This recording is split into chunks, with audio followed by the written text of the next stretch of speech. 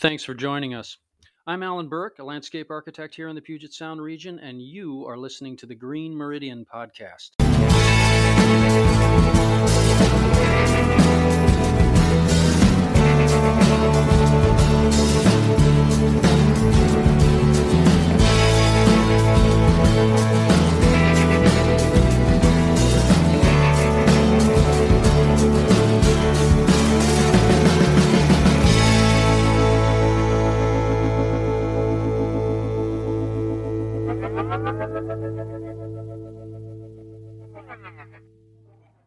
Welcome to our monthly video chat and podcast meeting of Green Meridian. I'm here with Bill Peregrine and Will Anstey, who joins us most months to stir up trouble.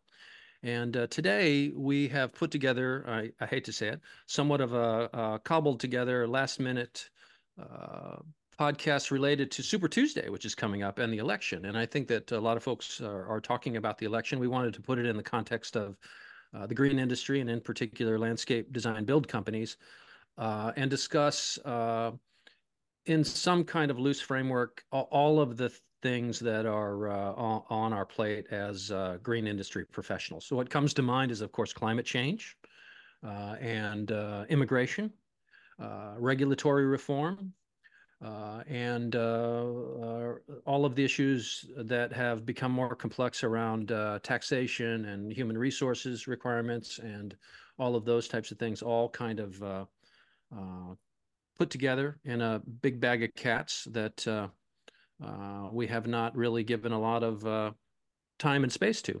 So wanted to kind of go with that. So with that in mind, I've always been challenged by the fact that I'm an independent, and I feel like I lean more conservative than liberal on many issues.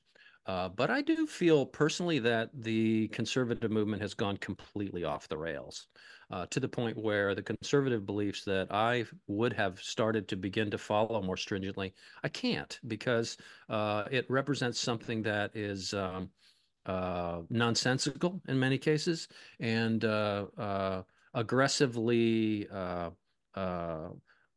obfuscating and kind of putting up impediments toward what could be real progress. But I think there are points to be made. And one of the things that's always bothered me is that I have yet to have a reasonable and articulate conversation with the Trump supporter, if I can put it, black and white. I think there are points to be made, and I think there are actually some quite effective and good things that the Trump administration did. But in the long arc of it, I think it was a train wreck that hit a dumpster fire. And so with all that in mind, we're glad to have Will here. Will is, I don't know, how would you characterize yourself, Will? Politically. Center right, libertarian leaning. Mm-hmm. And how does that manifest itself? Are there some aspects of your business structure and your day-to-day life that current events frustrate you? Oh yeah, sure. I suppose, the most kind of just glaring is just the increase in crime in the city, and seeing all the businesses with the wooden windows, and seeing the small mom and pops getting shut down, the restaurants, and um all the hardships on small local businesses since kind of the COVID restrictions were implemented. Mm-hmm. Yeah, that's kind of the most glaring current So I'm wondering on that, Will. situation that bothers me. I'm wondering on that, Will, because yes, Seattle is seems to have a real problem right now, with the whole thing. I'm in Tacoma, and we have a problem, but we seem to be managing a little bit better than you are. But is the issue with what's happening in Seattle, is it really it's more a Seattle government issue, isn't it, than rather than immigrants coming across the border on the, south end? I mean, this is kind of where I battle back and forth on, who is it that we're supposed to be supporting? Should we get mad at all the immigrants trying to get in our country, or should we Or should we get mad at our Seattle government, which we changed quite a few of them over, didn't we? The council switched over quite a few people in this last election. So maybe that'll change a little bit. And the governor, and I'm sorry, the mayor seems to be fairly reasonable that we have in Seattle right now. Yes? No? More conservative than the person prior. Yeah, progress, I suppose. So progressive, maybe. So where does the crime that you see, Well, where's the crime you see? well, it does seem to me to be more than just Seattle. You know, it's seems to be um all over, you know, California. It seems to be more centered around like drug use, and that seems to be in more large cities, East Coast and West Coast, and all across the United States. And it seems to me that that the kind of the mindset on the left is that, oh, that these people are suffering from drug addiction, and thus any jail time or any any jail time or any repercussions from the crimes or whatever that they commit to, you know, support their drug addiction, are an undue burden on them, and so they should pretty much be allowed to, you know, camp wherever they want, steal whatever they want, do whatever they want, with impunity. It seems to be, um, from my perspective, the left's approach to how to handle that issue, which I think crime is definitely affecting small businesses in this area. So I think a lot of folks would agree with you, and everybody's seen this burgeoning increase in homelessness that has been dramatic, and is seen it visually by folks every day, and has definitely increased. Everyone, I think, would agree that a large function of that is the post-COVID economy and the results of the pandemic and the rise of housing prices, especially in the urban areas. But I think it's also, at least visually, it's exacerbated by the fact that there is, would you agree then, a more permissive atmosphere around it that is not really helping the issue along, or is that what you would say? Um, yeah, I don't see the hands-off approach, the no jail time approach, um, resolving the complaints from your average citizen who's more concerned with health and safety and your public safety and theft and crime in businesses. Yeah. So there was a big push back in, I'm of a certain age. There was a big push over the past few decades to underpin the war on drugs. And lots of folks were incarcerated as a function of that. Do you feel like that was a good solution to that particular issue? Because there was a lot of folks being in prison for that. Right. Yeah, I remember that. And you know, there's some valid, you know, lessons to be learned there, valid arguments about, you know, how, you know, uh, sentences were issued, and, you know, powdered cocaine versus crack cocaine and other, you know, maybe racially Mm-hmm. biased or motivated discrepancies there. You know, I, in my mind, I think, you know, someone who's addicted to drugs needs what they need is help getting off the drugs. And if, you know, a short stint in a jail is what gets them, you know, through the withdrawals, that's what I've heard from people being interviewed, is that that is the key, and that's what they needed to get to a point where they're clear-headed enough to be able to start taking the steps for themselves, to get to a positive path, a drug-free path. Mm-hmm. I was very disappointed in that the city didn't really help, the Union Gospel Mission in downtown Seattle. And I mean, they've been at the forefront of this issue for decades, and you know, they've got a tried and true system that works. And with the amount of money, taxpayer money, that is being spent on this issue, I would think simply, supporting, um, an organization like that could have gotten us Mhm. a lot better, the taxpayer a lot better bang for their buck. Do you feel like this particular issue of crime has affected you much, and do you see it, Bill, as far, as affecting your business very much?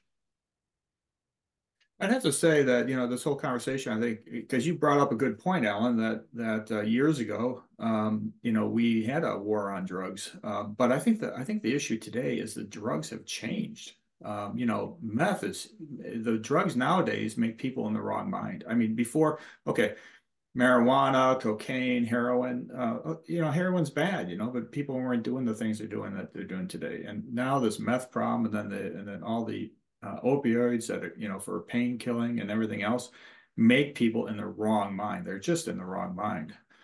So I think that I'm in favor with what Will's saying, is that we need programs to help people get off drugs and to start to moderate that. And I've heard some good programs where you put them in jail and you say, listen, you're in jail or you can go to rehab. It's your choice. If you walk out of Mhm. rehab, you're coming back to jail. Mhm. To me, I think that'd be a big boon for the conservative side of for-profit rehab centers that want to take a bunch of people um, into the system. So yes, being somebody that purchased a farm out in Yelm, which is in the rural area outside of Olympia, south of Tacoma, outside of Olympia,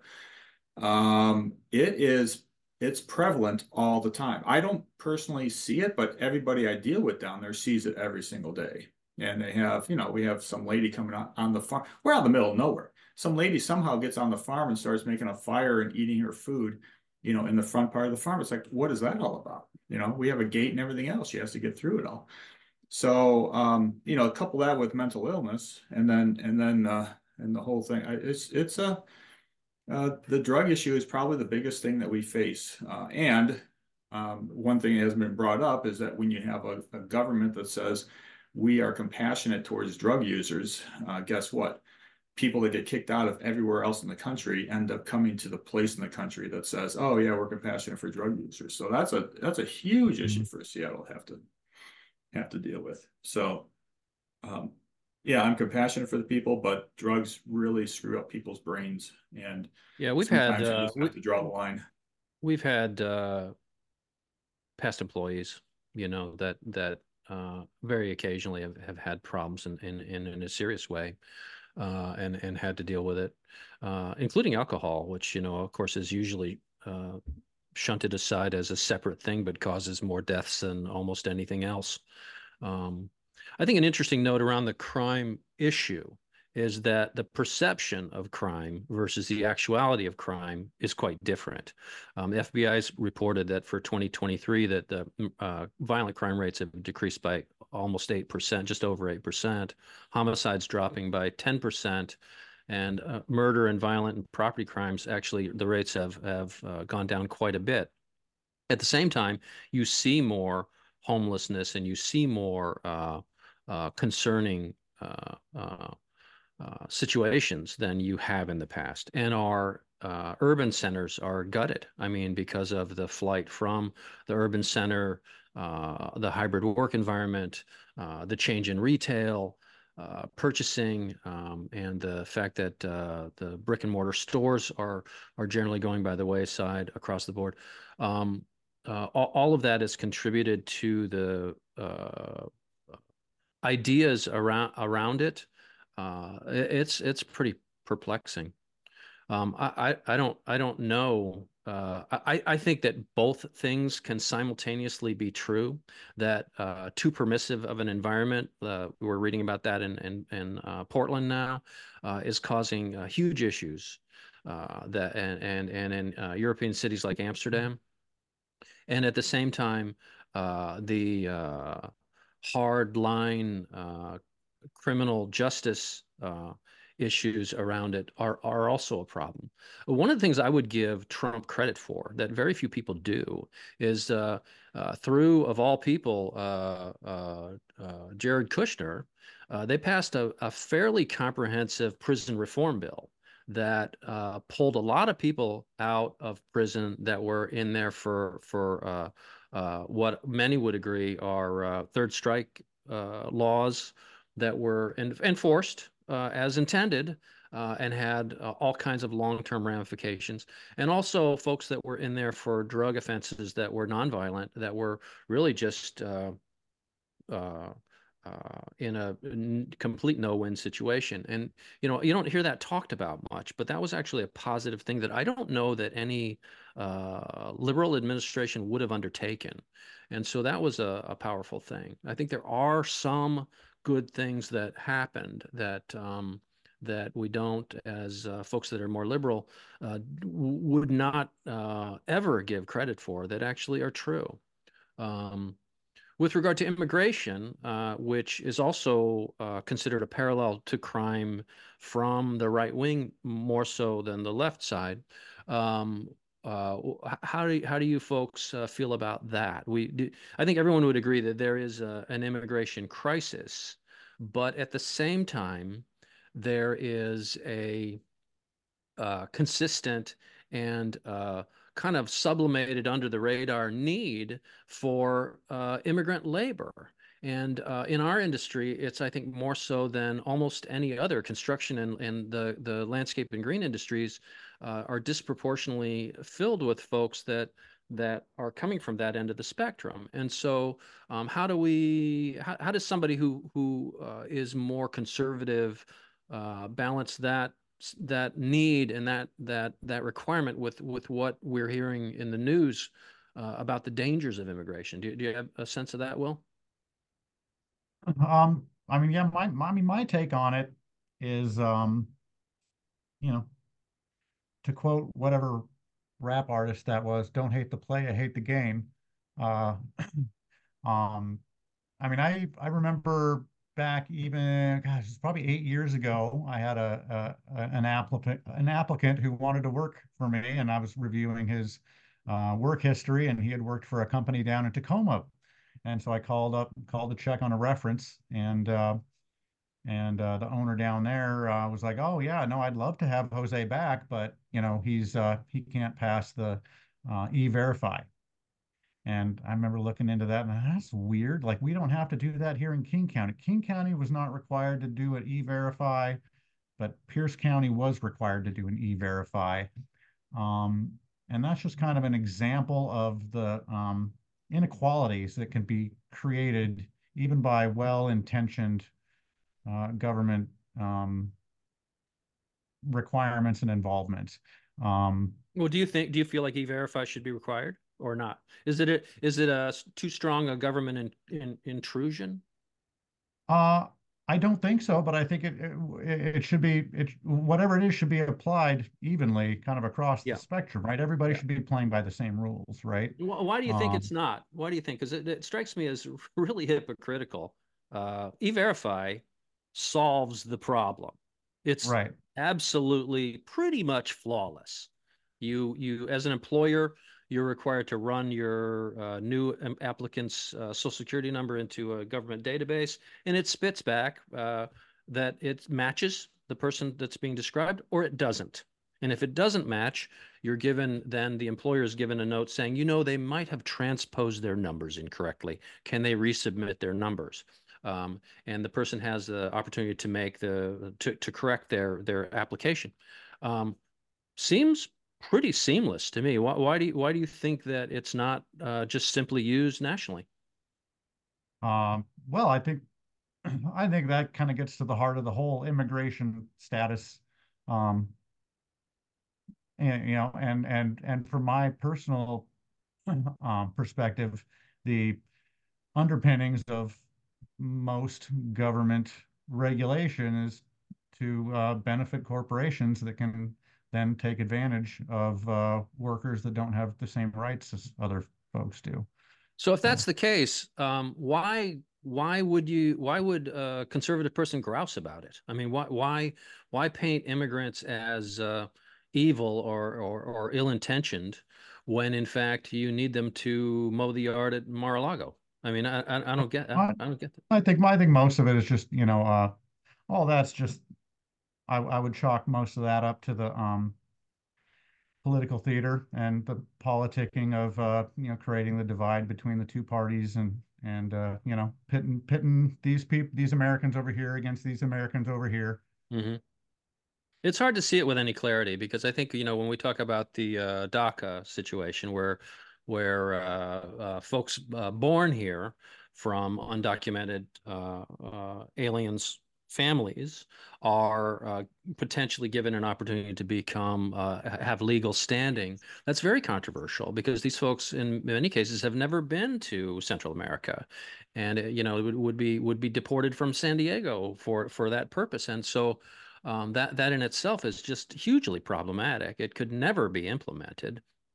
And at the same time, to give those folks legal status is also problematic. I can understand that.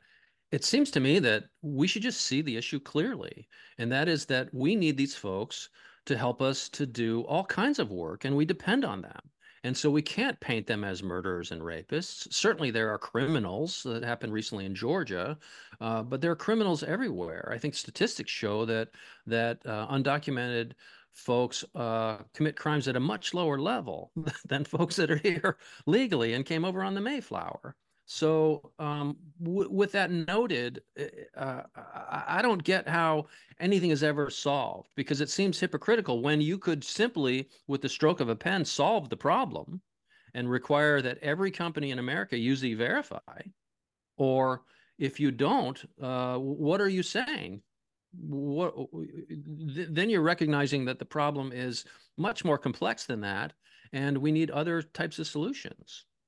Now there are untold greater thousands of people bridging the Darien Gap and coming up through Mexico to live in America. And I think that the conservative viewpoint that when these folks get here and they have their asylum hearing and they're released into the public as a function of that to report for their hearing and they don't come back, everyone understands that aspect of human nature. I don't really understand why that is the way that it's done. But both sides have, I think, a good point to make here. They're both making it badly. So I don't know. Have you given some thought, Bill, about what it would take to bring that issue into alignment with what's really happening? Yeah, I think it's called term limits. Because everything I hear about is, I mean, why is our politicians trying to separate us? Why is the divide, getting bigger and bigger? Well, first of all, one group of people have a different way of looking at what they want. I mean, the CPAC, the head of this, just stood up and he just said, we want a Christian and authoritative, a theologian and authoritative government. That's why they're all for DT, for Trump, is because he's authoritative and they want to have a Christian country. But this is all, if we had term limits on things and people, looked at public service as a short period of time, that would solve a lot of issues. So that's my initial thought. I listen to these conversations though, and I wonder because you're very rational in your thinking there, Alan. Why not just do E-Verify everywhere?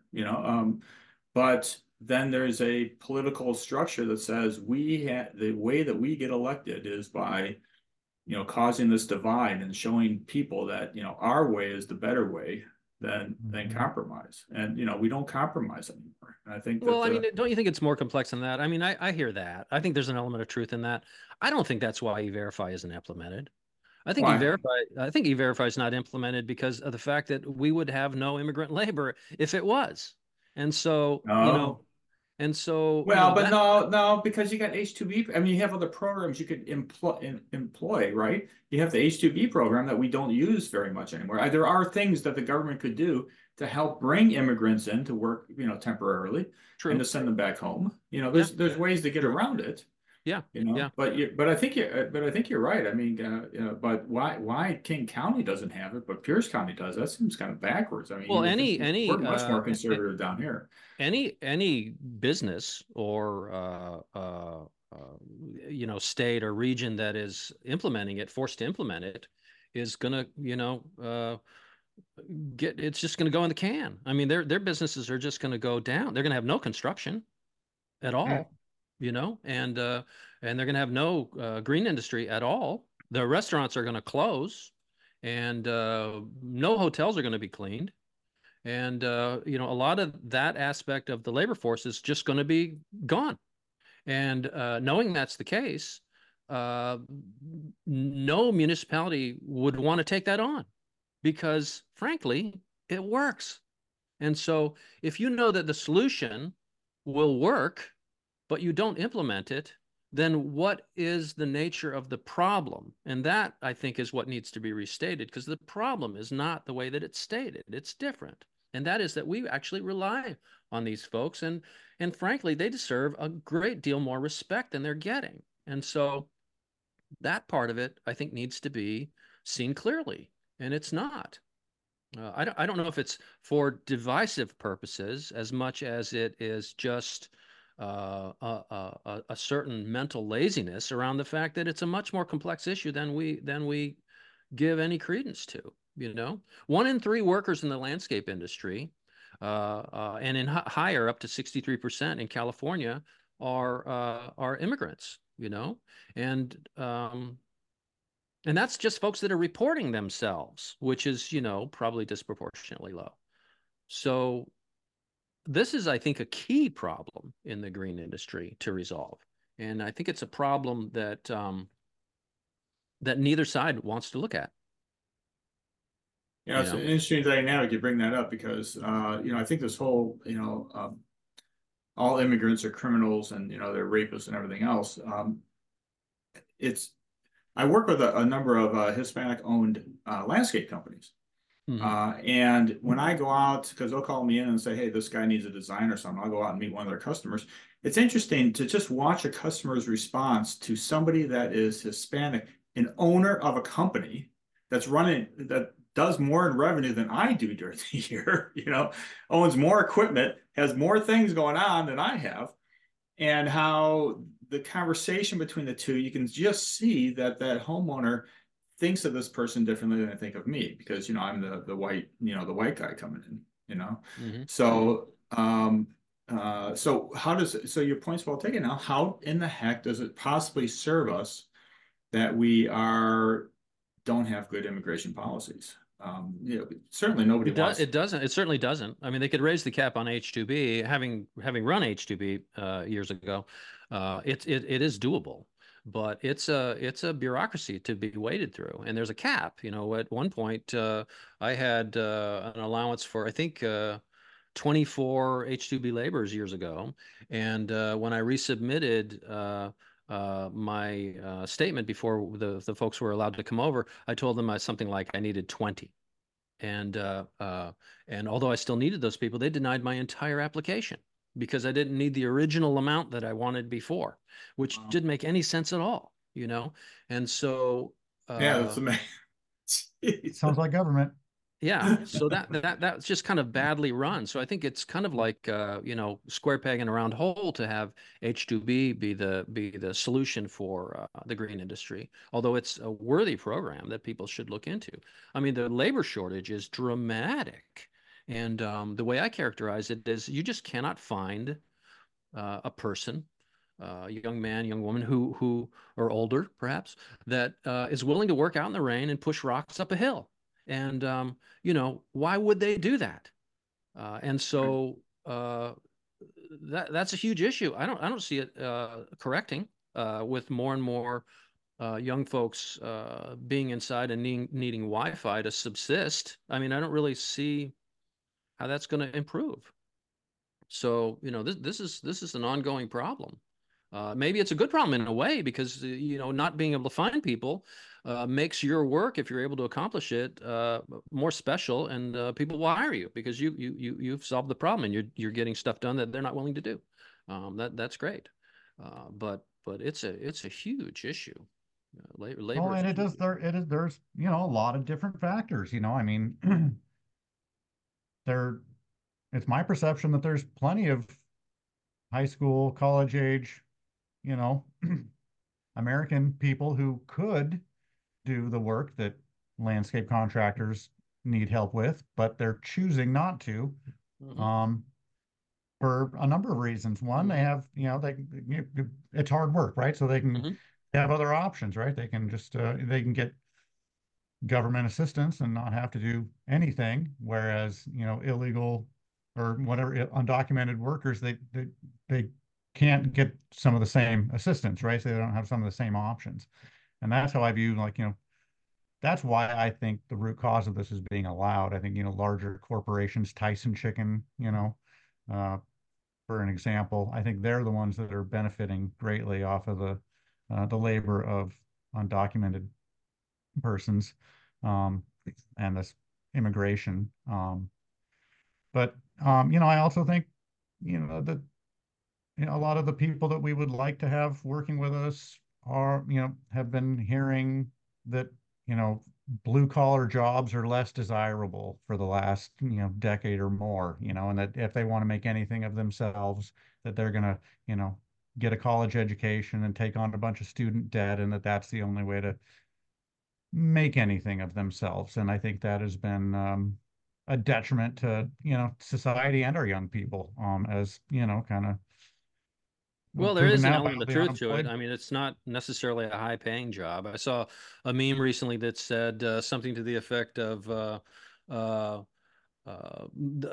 undocumented immigrant took my fruit picking job away from me, said no one ever, Right. which is, the fact of it, because these are jobs that are very difficult to fill, and yet they're absolutely essential if you Yeah. want to eat food, so that recognition, I think we should start with the basis of that recognition as opposed to the Hmm. vilification of these folks that are Absolutely. just trying to, do the best thing they can for their family.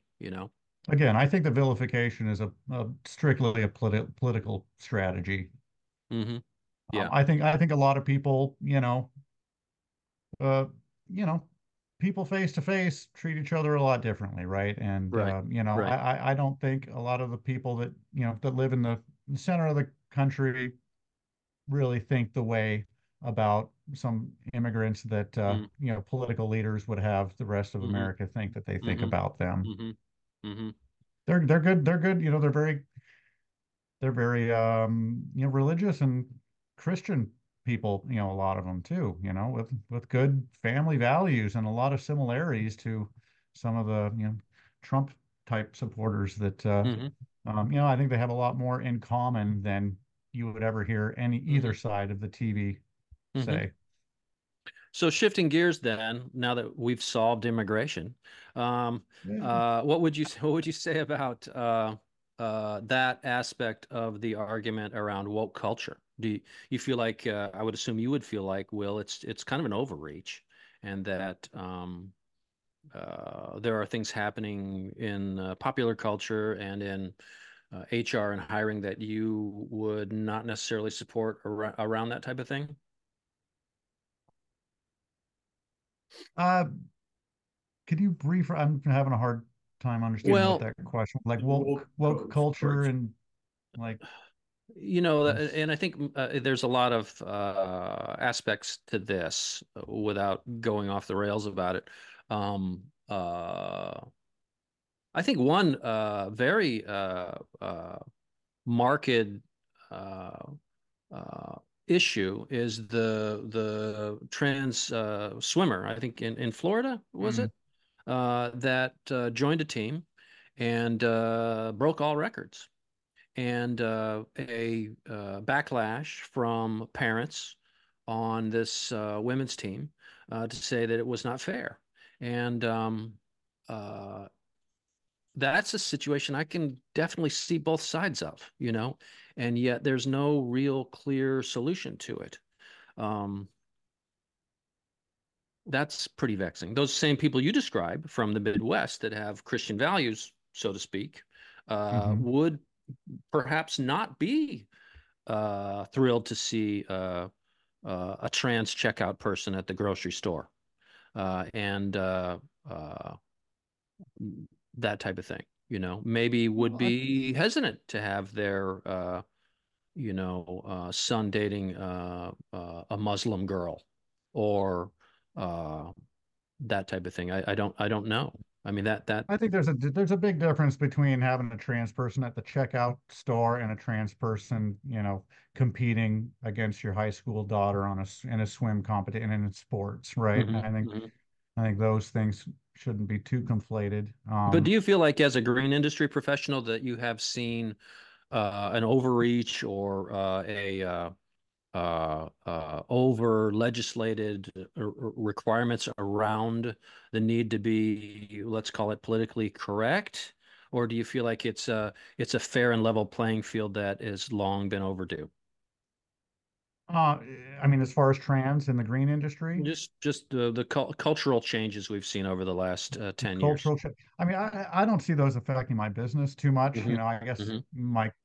from a green industry and small business perspective, maybe Hmm. there's some more concerns about having the right kind of insurance for discrimination lawsuits, or having to more onerous DIE or Hmm. inclusivity training for Hmm. everybody, and Hmm. all that stuff is expensive and cost time and money, and it makes it harder for companies to have Hmm. enough money to pay competitive wages when they have to spend time and money and resources Hmm.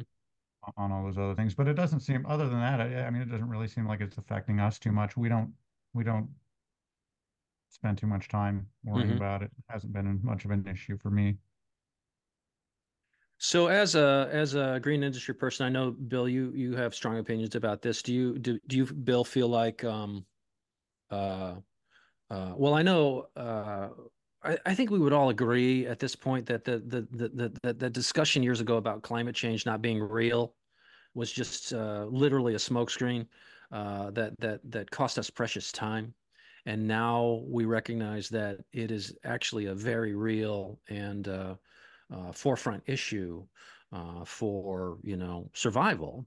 But as a function of that, do you feel like as a conservative person or as a liberal person, Bill, that the steps that we're taking are sufficient or should be more stringent or should be ramped back, regulations for companies and that type of thing to remediate to the extent we can anyway the effects of climate change?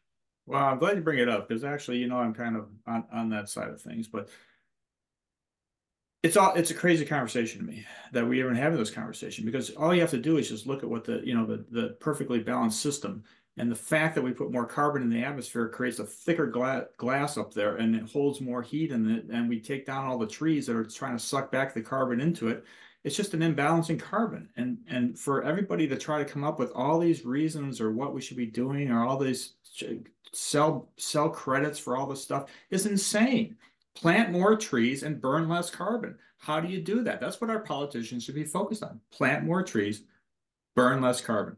Now, so now you come down to the industries. Well, should it be deregulated? Should it be able to do what they want to do? No, everybody should look at the fact that we're going to toast ourselves if we don't plant more trees and burn less carbon. So, But let's say you have a company, you're running a 300 person commercial landscape company. Your entire yeah. fleet is gas. Your entire tool and equipment inventory is running on fossil fuel. Are you expecting that the government's going to come in and say, no, you got to shift that to electric, or we're going to shut you down, or what is a real expected change? Because those are real positive changes that could be made, but they're made at the expense of someone's actual business and personnel. I mean, what is the answer there? Well, I think it's up to the company to look at their carbon footprint, and I think they have to be reasonable about how they actually go about managing their footprint. And so Well, I mean, okay, if you ask any green industry the owner, question really is should we vote for the politician that wants to put us all in electric cars? I don't know if that's a solution either.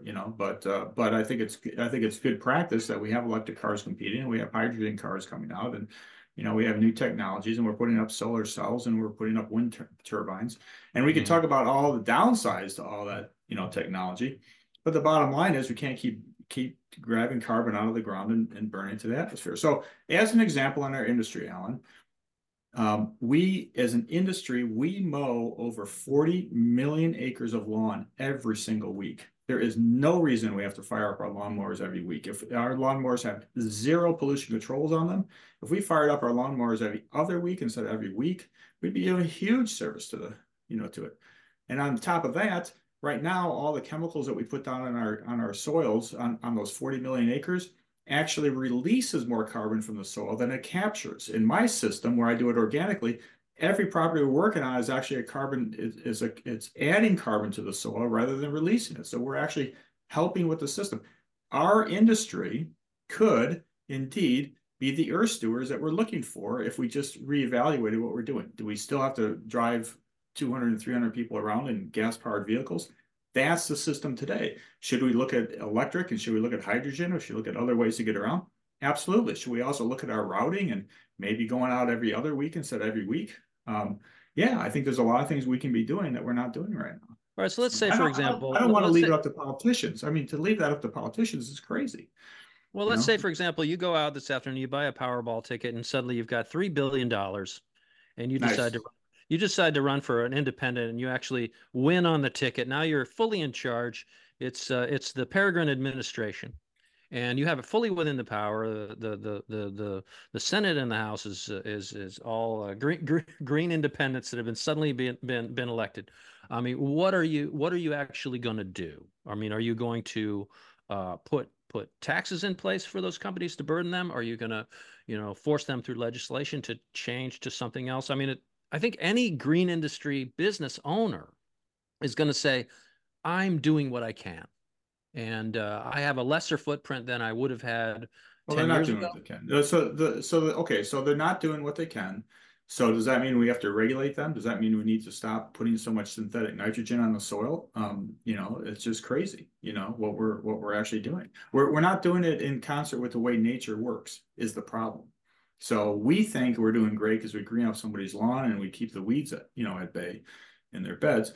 But we're toasting the environment but on the other hand, this is what drives me nuts. And that's also why I have such a huge passion for my peers, is because we have a solution. We can make a difference. We can be the earth. Here's a question. Of all the for-profit businesses out there, there's a lot of nonprofits trying to do good for the environment, but all the for-profit businesses out there, what for-profit business is actually adding solution for the climate change that we're doing than the green industry? Because when we plant the tree in the ground is when we create the revenue for our business. You can make an argument, okay, agriculture and forestry depend on it a lot, but it's when they harvest the crop, not when they plant it, that they add to the GNP, right? Our industry actually adds to the GNP when we actually plant the tree. So if we're the only for-profit business to do it, and the earth is screaming for somebody to step forward and help it, I mean, who's going to step forward and help it if it's not us? So then it goes back to, this is the whole conversation today. Then it comes back to politics, and it comes back to having politicians, force our change, force our hand and make us change. And I think that we all agree we'd like to be the change agents ourselves rather than, having a politician do it, but we don't seem to have the capacity to figure it out on our own. So, and look at NALP, National Association of Landscape Professionals, great people. Awesome organization, wonderful owners there. It'd be great to go hang out with them and have conversations and, beer. But, they're just misdirected in how to manage the earth, in my opinion. Why is that? I mean, but why is that? I mean, they have their own agency. I mean, they can make decisions on their own. What's the problem? Well, why don't they just look at the handwriting on the wall and the problem is because the chemical and synthetic companies out there own us. If you look at the industry, the chemical and pesticide industry does not apply their own products. They require another industry to apply their products for them. So they give us all the salespeople, all the marketing, all the support to have us go out and apply their products. If they're so hip on their products, why don't they just go out and apply them themselves? Why are they trying to make us do it? So we are trapped from the government. Well, so we're trapped. We're trapped in this middle world where we think we're doing good because the research shows that we're doing good. I just this morning, I got a thing from Senke. Senke is now expanding across, 4 or 5 or 7 states with their, loan applications. And they make a notation in there to sound, green, that they are, all the products that they're using are all approved by the EPA. And so they're all good for you and your landscape and everything else. It's greenwashing, you know? Yep. It's, okay, so they're approved by the EPA, but the EPA has been overrun over the last years by, special interest groups that all Lobbyists. restaff the EPA with, government, with private business people, That's a tough one because that's your regulatory agency. I wouldn't blame Senske for using that as a Well, no, all he had to do is replace that. All he had to do is replace the EPA with OMRI listed, and he would have been good to go. But he can't say it. So he wants to make people feel good about the chemicals and pesticides he's putting down. And they got a regular spray program. They'll come through 4 times a year and spray all your trees for icky bugs. Whether they need it or not. So do you feel like you're in agreement with that generally, Will, what he's saying, or do you feel like it's an overreach and you could see all kinds of pending restrictions put on your company that you wouldn't like?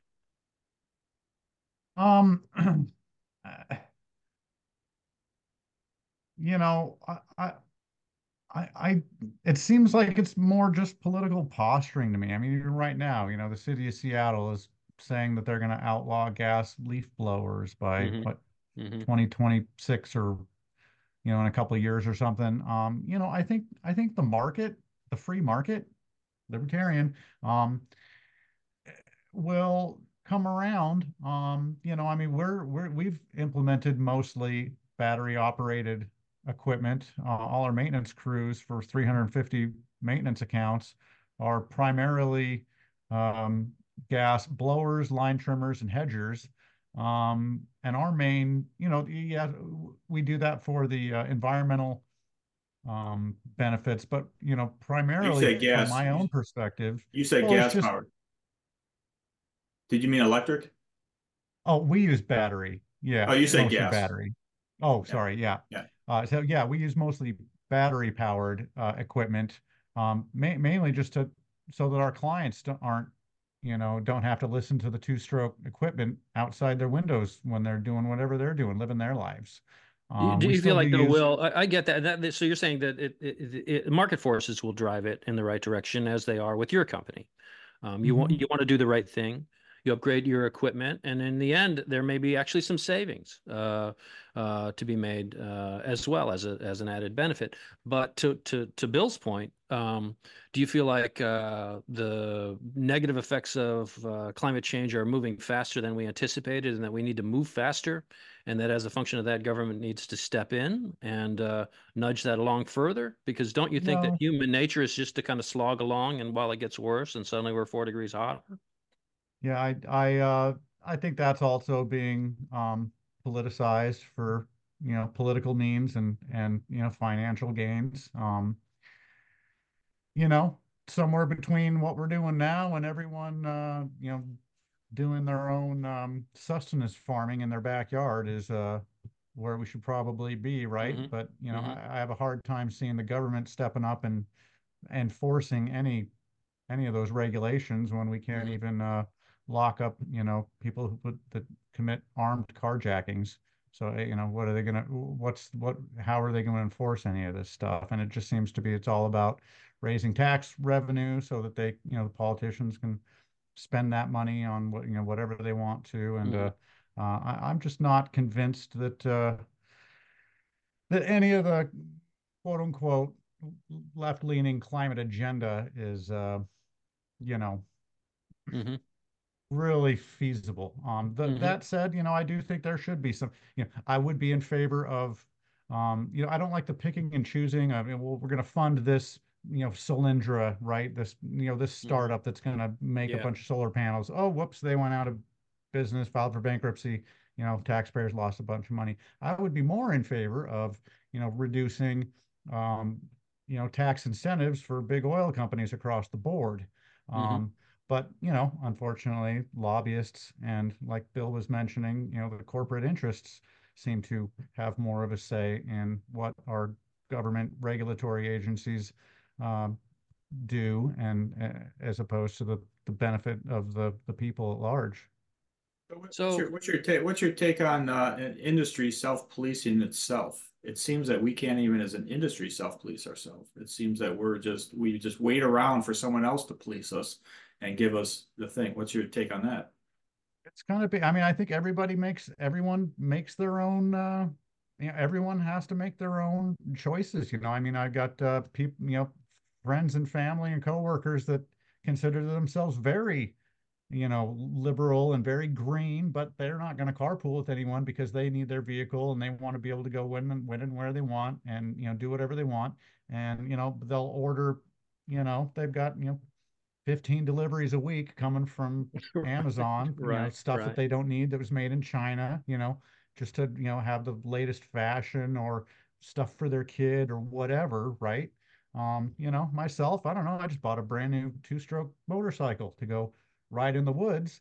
But you know what? I don't buy, I still drive a 2006 truck, and I prefer to repair and take care of my material possessions, and not subscribe to the materialistic, buy it, throw it away, and buy a new one, American mentality. And I think that um, consumerism is more of the underpinning goal of the the the reason the government promotes whatever it's promoting, and the green, the environmental policy is, I think, right in line with that. That's Well, that's a really good segue. Let's take a quick break, and we'll be back with Will Anstey and Bill Peregrine talking about, of all things, politics. Okay, we're back. Welcome to the Green Meridian monthly meeting and our Cadge Together podcast. I thought what you were saying, Will, is a really good segue into a discussion about the economy, because one of the fundamental beliefs, I think, between left and right is that the conservative viewpoint would be better for the economy, and because of the lifting of regulatory restrictions across the board. Um, and that type of thing. But the fact is, the economic numbers are actually quite good, and we're not really hearing that. Um, do you have a sense of that? I mean, you were telling me earlier, if I can paraphrase, that if it comes down to it, you're probably going to vote for Trump. And so, as a function of that, is some of that a worry about the economy, Will? Um, the economy, society, all of it. I get it, it's my underpinning. Well, getting right back to, what I recently said. I mean, most of my political leanings are based on a belief that our government and the regulatory agencies um, are serving the interest of their corporate donors and lobbyists over the needs and desires of average citizens and the Hmm. people. So Um, you think that Republican win during the next election cycle would potentially lift a lot of those restrictions, and thereby not necessarily as an improvement on the economy for you, but as an increase in freedoms for you. That would be. yeah, I just, I don't see more government oversight and Hmm. management of Hmm. businesses and daily lives of people in general Hmm. being a net benefit for people. So do you That feel said, like there does need to be certain regulate. You can't just have everyone just going around cutting down right, every tree and right, selling the lumber, right? There, right? but Do things do do you feel need like to the be. conservative viewpoint during the recent discussions has kind of minimized the fact that the economy is actually doing much better? Maybe they can't recognize that because it would be, counter to trying to win the election. I don't know. And I think there's, there's lies, there's damn Hmm. lies, and then there's Hmm. statistics. Hmm. Hmm. I don't, the economy number, what the CPI inflation. I think you ask any, I think if you ask the average person if their life is, if it feels more relaxed or more financially stressed, I think that they would say it's more financially stressed. Um, You know, I think, I think the poor people and the working class is the one that suffers most from, turmoil and hmm all Do the you negative effects of everything. one of the things that I really can't get in my mind is the crazy, the crazy thing, right? I get the discussion about Biden's age. He's an old guy, and he's after Obama especially, he's not a good speaker. You can't ride on Clinton and Obama's coattails and come up, articulate. That'd be hard to do in the first place. But the guy's not a good speaker. He's got a huge amount of experience, no question about that. And apart from his legislative decisions, he's somewhat doddering. No question about it. He's an old guy. Um, Trump, conversely, is also an old guy by just a few years. And just stating facts here, is a unvarnished liar. I mean, to an extreme uh, over the course of many years, and has said and done some absolutely batshit crazy stuff. How do you, as a voter, um, put a guy like that in the White House and to walk things out to the very ledge that everybody's worried about? Do you feel like there is a threat to democracy as a function of him being elected? And if so, is that necessary? Because I suspect you probably have a different version of January 6th going in your mind than maybe I do. Um, how do you brook that? I mean, putting the guy in charge with the kind of stuff he's said, um, is that a concern? Um, you know, I'm not a big fan of Trump's personality. Um, I have an appreciation that he speaks his mind, hmm and I believe he does, usually say what he feels, right? Yeah, I think hmm whether or not you like what he say, I think you can believe him when he says it, right? Well, I mean, Aside if from you're talking about statistical ones, injecting bleach or getting cancer from right? Yeah, windmills or, right, magnets not working underwater, or taking a Sharpie and drawing how the storm probably actually went over what NOAA's telling you.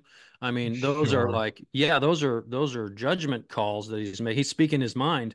It's what's in his mind that I think right. is the concern. I mean, that type of thing, it doesn't really concern you that much. I guess, I'm more concerned about, like I said, government overreach, and hmm the left seems to be more more establishment, hmm more in favor of more regulation and higher taxes to support more government agencies controlling more and more aspects of hmm private and personal lives and hmm business. And I think from a freedom standpoint, we have more to lose from that. Um, um, Right. yeah, I don't really, and yeah, I don't think Biden is making a lot of decisions. I think, But Yeah, that may isn't be that true. part of it? Isn't it part, to me, it's not about Biden, it's about his administration, it's about the people behind him. I right, mean, you have to and have thousands of people behind you, and Trump has nobody. I mean, basically, if you turn your back on Trump, he's fired you, and you're his worst enemy. So all the good people he sure, brought in that wanted to help are now out. So who is he gonna have behind him when he comes in? Only people that, right. walk his walk. So the I Well, mean, authoritative government really scares me. That scares me. So I can't vote for authority. that's where fascism is going to come from. It's not going to come from the farmers and the truck drivers, right? It's going to come from a large government. mm, hmm, And my favorite thing about Trump is that the establishment doesn't like him. The That's why a lot of so people like him. well, hedge fund managers love the guy. So right, if that's free your market. establishment, Yep, But right. apparently, the Yeah, stock market doesn't love him because the stock market keeps hitting uh, at record highs under our Democratic yeah. president. And I think years ago, Lawn Landscape did a loose survey and said that about 70% of landscape owners are favorable to him, at least in the 2016 election. So Yeah, less yeah, so regulation. I I mean, mean, everybody likes to fill wetlands. I mean, but should we be filling wetlands? if my Just sport coat can wondering. go there, that's good. I'm good with it. Well, that I think is the fundamental issue is as long as I'm comfortable, it's all good, you know? And then, everything can go to hell in a handbasket. But if there's any discomfort for me, I'm out. I'm not making that decision. This is one of the benefits of being an older guy is I don't have to be here to watch this shit hit the fan, but it's unfortunate because I have kids and it's unfortunate. And I want folks to take the reins and make the necessary changes and make the sacrifices that are necessary. But, I have made limited ones myself, and I'm glad to be in an industry that leans in on mitigating climate change to the very small extent that it can. And one of my late career realizations after reading Doug Tallamy and others is that I could have done better with that. I could have leaned in on native plantings. I could have studied bird habitat for where I live. I could have done more for the environment than I did, and for that I'm deeply regretful. And well, Alan, I think you're doing a great service just in the fact that you're doing this podcast and speaking to those things now. Bill, the thing I always say about you, I am Ripple. Bill, you planted a seed in me that I'm implemented and planted a seed into my company. We don't have Roundup on our trucks. We don't use synthetic fertilizer. As right or conservative as some might, think of me.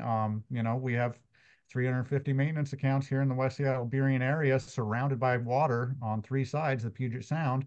It really means a lot to me that we are able to offer landscape services to our neighbors without, spreading poison and you doing things in an environmentally friendly way and being a proponent of native drought tolerant plants and using our landscape company to benefit the environment and the people and the little bugs and bees and birds and the native wildlife that I certainly am a big fan of. It's reassuring to hear. If everybody was like you, Will, we wouldn't have to have such a big government. Right, exactly. Well, I think we're all that libertarian thing. Everyone has their own things, right? Their own ways that they try to help out. I would like to think. Yeah. If Will had his way, we wouldn't have that pesky democracy. That's right. I appreciate what you're saying, Will, and thank goodness that you have that orientation because you do it well. And I know you're educating all kinds of homeowners all over the Puget Sound with natural process horticulture. Total respect for you. We can have a dialogue and talk about these things and be diametrically opposed on some issues and absolutely in alignment on others. And I think that's kind of the state of the country right now. At least I hope so. It's a critical time for this kind of decision making. I would just hope that we would be making these decisions with some intelligence and forethought and a little bit of comprehensive thinking and try to see a little bit about both sides as much as we can. And at the same time, not go completely off the rails and recognize when stuff is being said and done that is absolutely inappropriate and unacceptable. And so I don't know if there's ever going to be a middle ground there, but I appreciate you taking the time today to talk to us about it and going out on a limb in what is largely a blue industry in many cases for the rank and file and a red industry at the top of the heap to make your voice heard. So I appreciate that, Will. Yeah, thank you, Alan. Great time today. I think Alan, that we are a republic and not a democracy. Yeah, I think Alan, to your point, I think the cooperation, communication and cooperation is needed. And what happens is when you make people angry, they shut down. So, angry people don't communicate well. And I think that's what the one side is trying to do is make a lot of people angry about a lot of issues so that they don't want to cooperate. So just the one side? The one side's trying to do that? Is that what you're saying? Everybody. Good conversation today, though. Yeah. Appreciate Good on you. Thanks for joining. All right. Pleasure, next time.